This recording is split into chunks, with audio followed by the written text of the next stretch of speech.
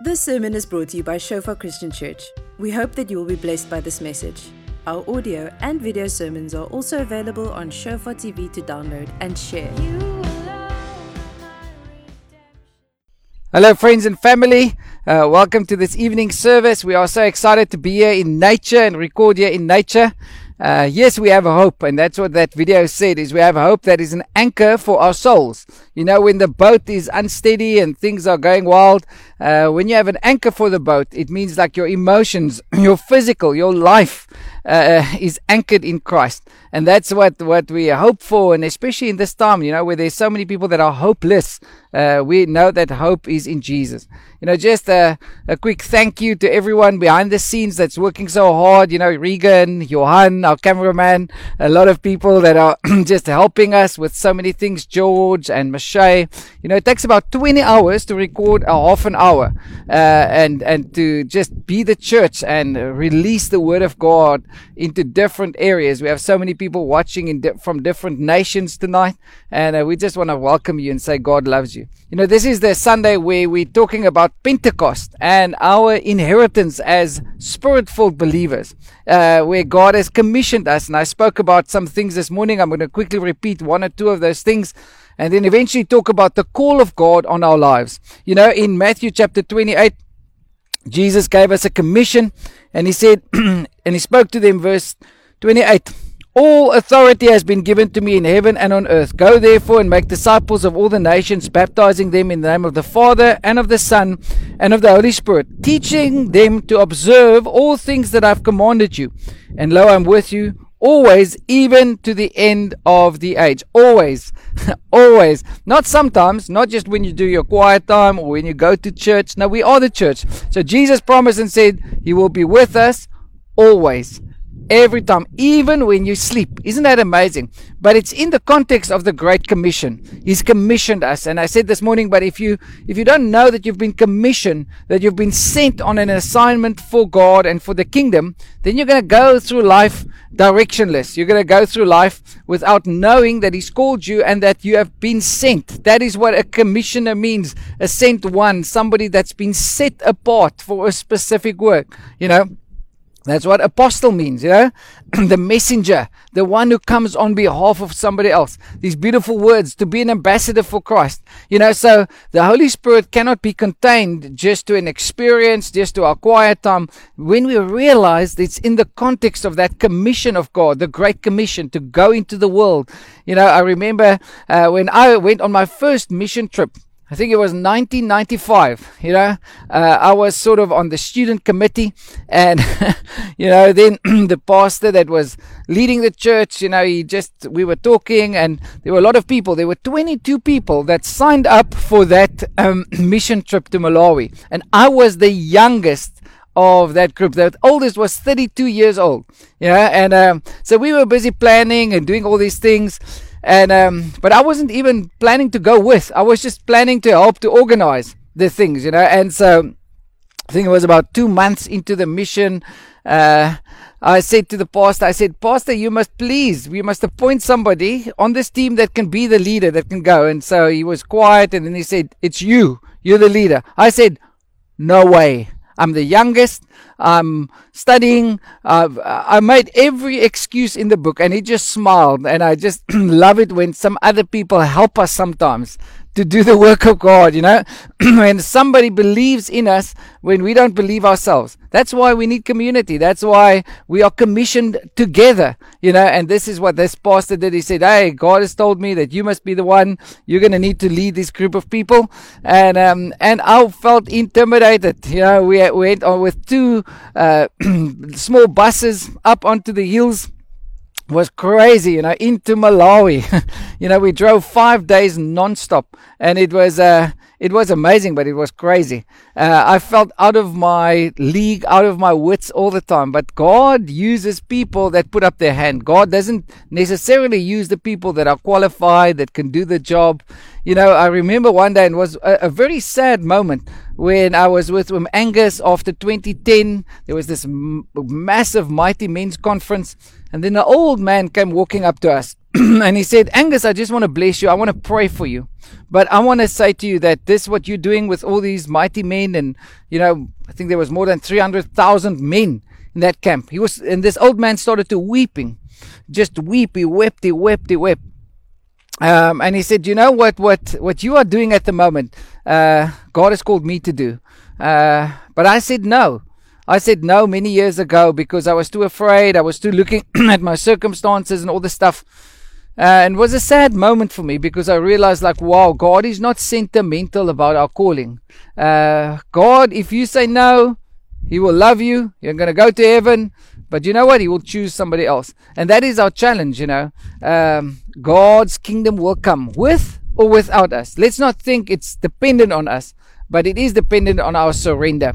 So I want to encourage you, surrender. Be a commissioner for Christ. Be an ambassador for Jesus. And that's the first thing that we spoke about this morning. And I'm just taking a bit of a different angle. So once we've been commissioned, then we need to consecrate ourselves to that commission and to that call. And we're going to talk about that calling in the context of the Holy Spirit that has separated people unto God. That's what holiness means, is to be separate, to live differently, to live a consecrated life. And in Acts chapter 1, verse 12 to 14, we can see that, especially verse 14. It says, these all continued with one accord in prayer and supplication with the women and Mary, the mother of Jesus, and with his brothers. And then in Acts chapter 2, we see this. When the day of Pentecost had fully come, they were all with one accord in one place, and suddenly there came a sound from heaven as of a rushing mighty wind, and it filled the whole house where they were sitting. Suddenly, I love it when God does suddenlies in our lives. But God can only do a suddenly if there are people that are in one accord and in a consecrated lifestyle to Him. God is not going to take you from this place and then just suddenly, do stuff with you if you're not consecrated. Isn't that the story of Joseph? Joseph had to go through all the trials. David had to go through many years, from when Samuel the prophet consecrated David as a little boy and said, you're going to be the next king. Do you know how many years was it before he became king? Probably about 14 years. So God appointed him. God commissioned him. He then had to live a consecrated life. He had to kill his lion. He had to kill his bear, and then eventually he had to kill Goliath, and eventually he became king. But in that consecration, there's also a cost, because people are not going to like it when you and I step out on what God says. I've seen it so many times, and I sometimes feel like God tricks me into stuff, But I say, Lord, I live a consecrated life, and that means that there's nothing just by chance that will happen in my life. When I consecrate myself to God, then He's going to use me. I remember going to a meeting with Angus and some older guys, and at that stage we were filling the stadiums, and he was preparing for the stadiums, and we drove through to Bredasdorp. So I just went there to support, and in the middle of the meeting, Angus stands up and he says, I believe, C.S., you must lead this whole thing. I almost fell off my chair. I thought, there must be another CS, This doesn't fit in with my plan, God's call, Make a long story short, 9 months later, Hercules and I and some other guys, we were a whole team. We filled the Newlands Cricket Stadium with 65,000 people, But I remember, it was a massive challenge. I felt I'm going to die 1,000 deaths because faith will cost you something when you step out for that calling. And so that's what these group of men did there in the upper room. They weren't comfortable. They weren't fixing everything. They didn't even know what was going to happen. And then suddenly the tongues came. Suddenly the fire of God fell, And that's what we're so expectant of for our nation and for the church and for our relationships, is that God will do us suddenly again. Especially in this time, most revivals started and was birthed out of a Great Depression or great challenges, or when people were shifted out of their comfort zone. And that's what we live for. We say, God, do it again. Lord, do it again in our lives. Lord, like the Hebridean revivals, do it again in our lives, as we live for you. And so this is what we see also in the book of Acts. I got filled with the Holy Spirit, and I didn't even know what the Holy Spirit was about. Tongues of fire. We were 14 guys in the upper room. We were just praying in the classroom. And the next moment, we all started to just sing spontaneously with different tongues. I've never even heard of tongues. I almost felt like I'm indoctrinated into something. But then I knew that it was the book of Acts. I knew that that was my inheritance, part of what God has called me to. And so the scripture I want to focus on, there's a cost. We spoke about that in Matthew 16:24. But here's this beautiful picture of what God is calling all of us to. And we can find that in Philippians chapter 3. Philippians chapter 3 from verse 17. It says, "But what things were gain to me, these I've counted loss for Christ. Yet indeed also I count all things loss for the excellence of the knowledge of Christ Jesus my Lord, for whom I've suffered the loss of all things, and count them as rubbish, that I may gain Christ and be found in him, not having my own righteousness, which is from the law, but that which is through faith in Christ, the righteousness which is from God by faith, that I may know him, and the power of his resurrection, and the fellowship of his sufferings, being conformed to his death, if by any means I may attain to the resurrection from the dead." He says, "What things were gained to me, these I've counted lost for Christ. Yet I count all things lost for the excellence of the knowledge of Christ Jesus my Lord, for whom I've suffered the loss of all things, and count them as rubbish," as nothing. He says, the things in my life, I count them as rubbish. I count them as a loss. I leave them behind, because this is what he starts to do now. Now he begins to talk about that call of God. He talks about that place of being separate to God. He says, not that I've already attained. He says, I've not arrived or am already perfected, but I press on that I may lay hold of that for which Christ Jesus has also laid hold of me. Brethren, I do not count myself to have apprehended, but one thing I do, I forget those things which are behind, and I'm reaching forward to those things which are ahead. I press toward the goal for the prize of the upward call of God in Christ Jesus. He says, I press. He says, I leave those things behind. I've not arrived. The moment when you and I think we have arrived, we're going to be in trouble. The moment when you think I've read through the Bible 10 times, then you're in trouble. The moment when you think like, I know it all, my doctrine is sorted out, I'm better than the church around the corner, then you're going to be in trouble. But he says, I lay hold of that for which Christ has laid hold of me. Have you thought about this? Jesus saved you for a purpose, not just to get you to heaven. He says, Jesus laid hold of me. It's like when I take this Bible and I lay hold of this Bible, I grab this Bible, it becomes my possession. But now he says, now the Bible needs to grab hold of me. He says, now I lay hold of Christ, because I realize I have to stretch myself out. He says, I'm going to have a lot of challenges in my life, things that want to draw me back to not walk in the call of God. And that's what the Holy Spirit helps us with. He's the helper to live in the grace of God, to live in the fullness of God, to be surrendered in the fullness of God. And I've seen it so many times. So many times when I was lost. I remember in India one day, we were driving, and so we gave each one like a physical address where they needed to go, and also the money to get there. And as we're going out of the airport in this little tuk-tuk, there was about 10 tuk-tuks with the team. The guy next to me said, "Oh, okay, where's the paper?" And I said to him, No, you have the paper. He says, No, you have the paper. I said, No, you have the paper. And so what happened is crazy. We realized we're in Delhi with 60 million people, and we haven't got a clue where we need to go. So at least I remembered that there's a specific area. I remember the area, so we could just compartmentalize it to about 20 million. And it was started to rain. It was the monsoon season, and in that night, 2 hours, we're driving left, right through the streets of Delhi. It's going crazy. I'm panicking. The next morning we have to fly out. So we just start to say, Lord, you need to direct us. But it's pouring with rain, in the middle of the night, about 10 o'clock. So what happened in the meantime is the team arrived at the place where they were supposed to be. And the two of us are lost. We're lost. So eventually we get to a place, and I look like I say, turn right, turn left. I just felt like, let's go in this direction. And at a stage, now it's 2.5 hours later, we are tired. We don't know where to go, so we stop on the street corner. And so I just said, Lord, help. We haven't got a clue where to go. The next moment, I hear, see us. From a block of flats up, 3 stories up, somebody shouting out of a window. So what happened is the team was there. They started to worship, and they started to pray for us that we'll find the way. And so as they're busy praying and worshiping, it's raining, remember? The Holy Spirit says to this one guy in the team, go outside on the stoop, go on the veranda and shout Sias's name. So he goes out in the rain, contrary to comfort, shouts out my name, and that's exactly the point as we're sitting down there on the street corners shouting out to God. And so if you tell me that there's a chance that this is by chance in the whole of Delhi with 60 million people, that we stop at that point, that guy responds, what is the chance? 0.00000. You can add your zeros.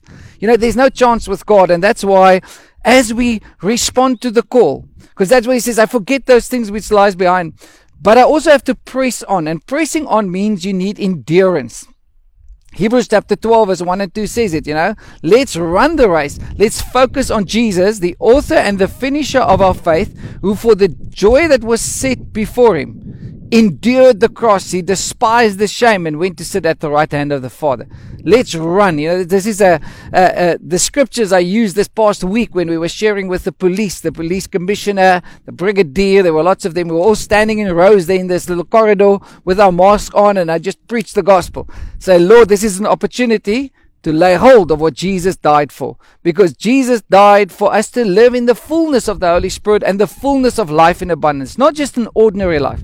Some people say, no, I just want to be an ordinary Christian. Are you a believer or an unbelieving believer? Because we get believers and we get unbelieving believers. And this is what Paul says, I press on. And so when you press on, there's going to be resistance. When you press through something, it's like you're walking through a muddy area, or you're walking through if there's resistance, hey, your muscles begin to pain.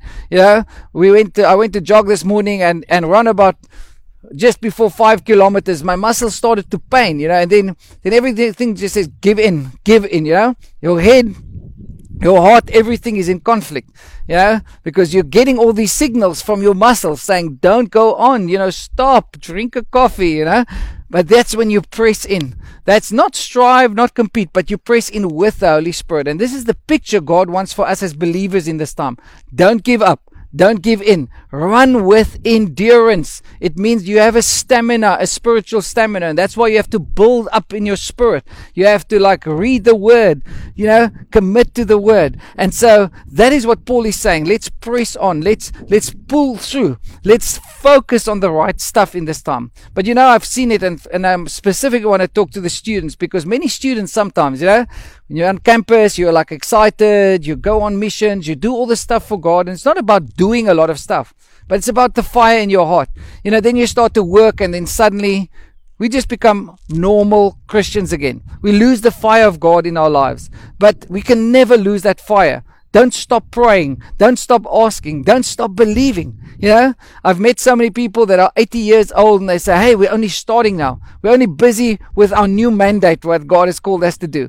I want to be like that. I want to pray like that. There's Tani Mori, in church. I say, Tani, she says hey, she doesn't want to come to the morning crowd because the people are too old there. But Tani Mori is 94 years old. Bless Tani Mori. Because she want to be with the young people, her age. I want to be like that. I say, Tani Mori, lay hold of my head and pray, because I want that strength. I want that Caleb and that Joshua spirit. That's what we spoke about last week. I want to have a different spirit, a different way at looking things. And yes, there's a cost. Yes, there's a pressing, because that pressing means there's going to be resistance. And especially when it comes to the things of the Holy Spirit, you know what? Then people are going to say to you, no, just calm down. No, just be a settler. Don't trust the Lord anymore. Don't trust the Lord for your family. Don't trust the Lord for healing. Don't trust the Lord for the miracle or the breakthrough.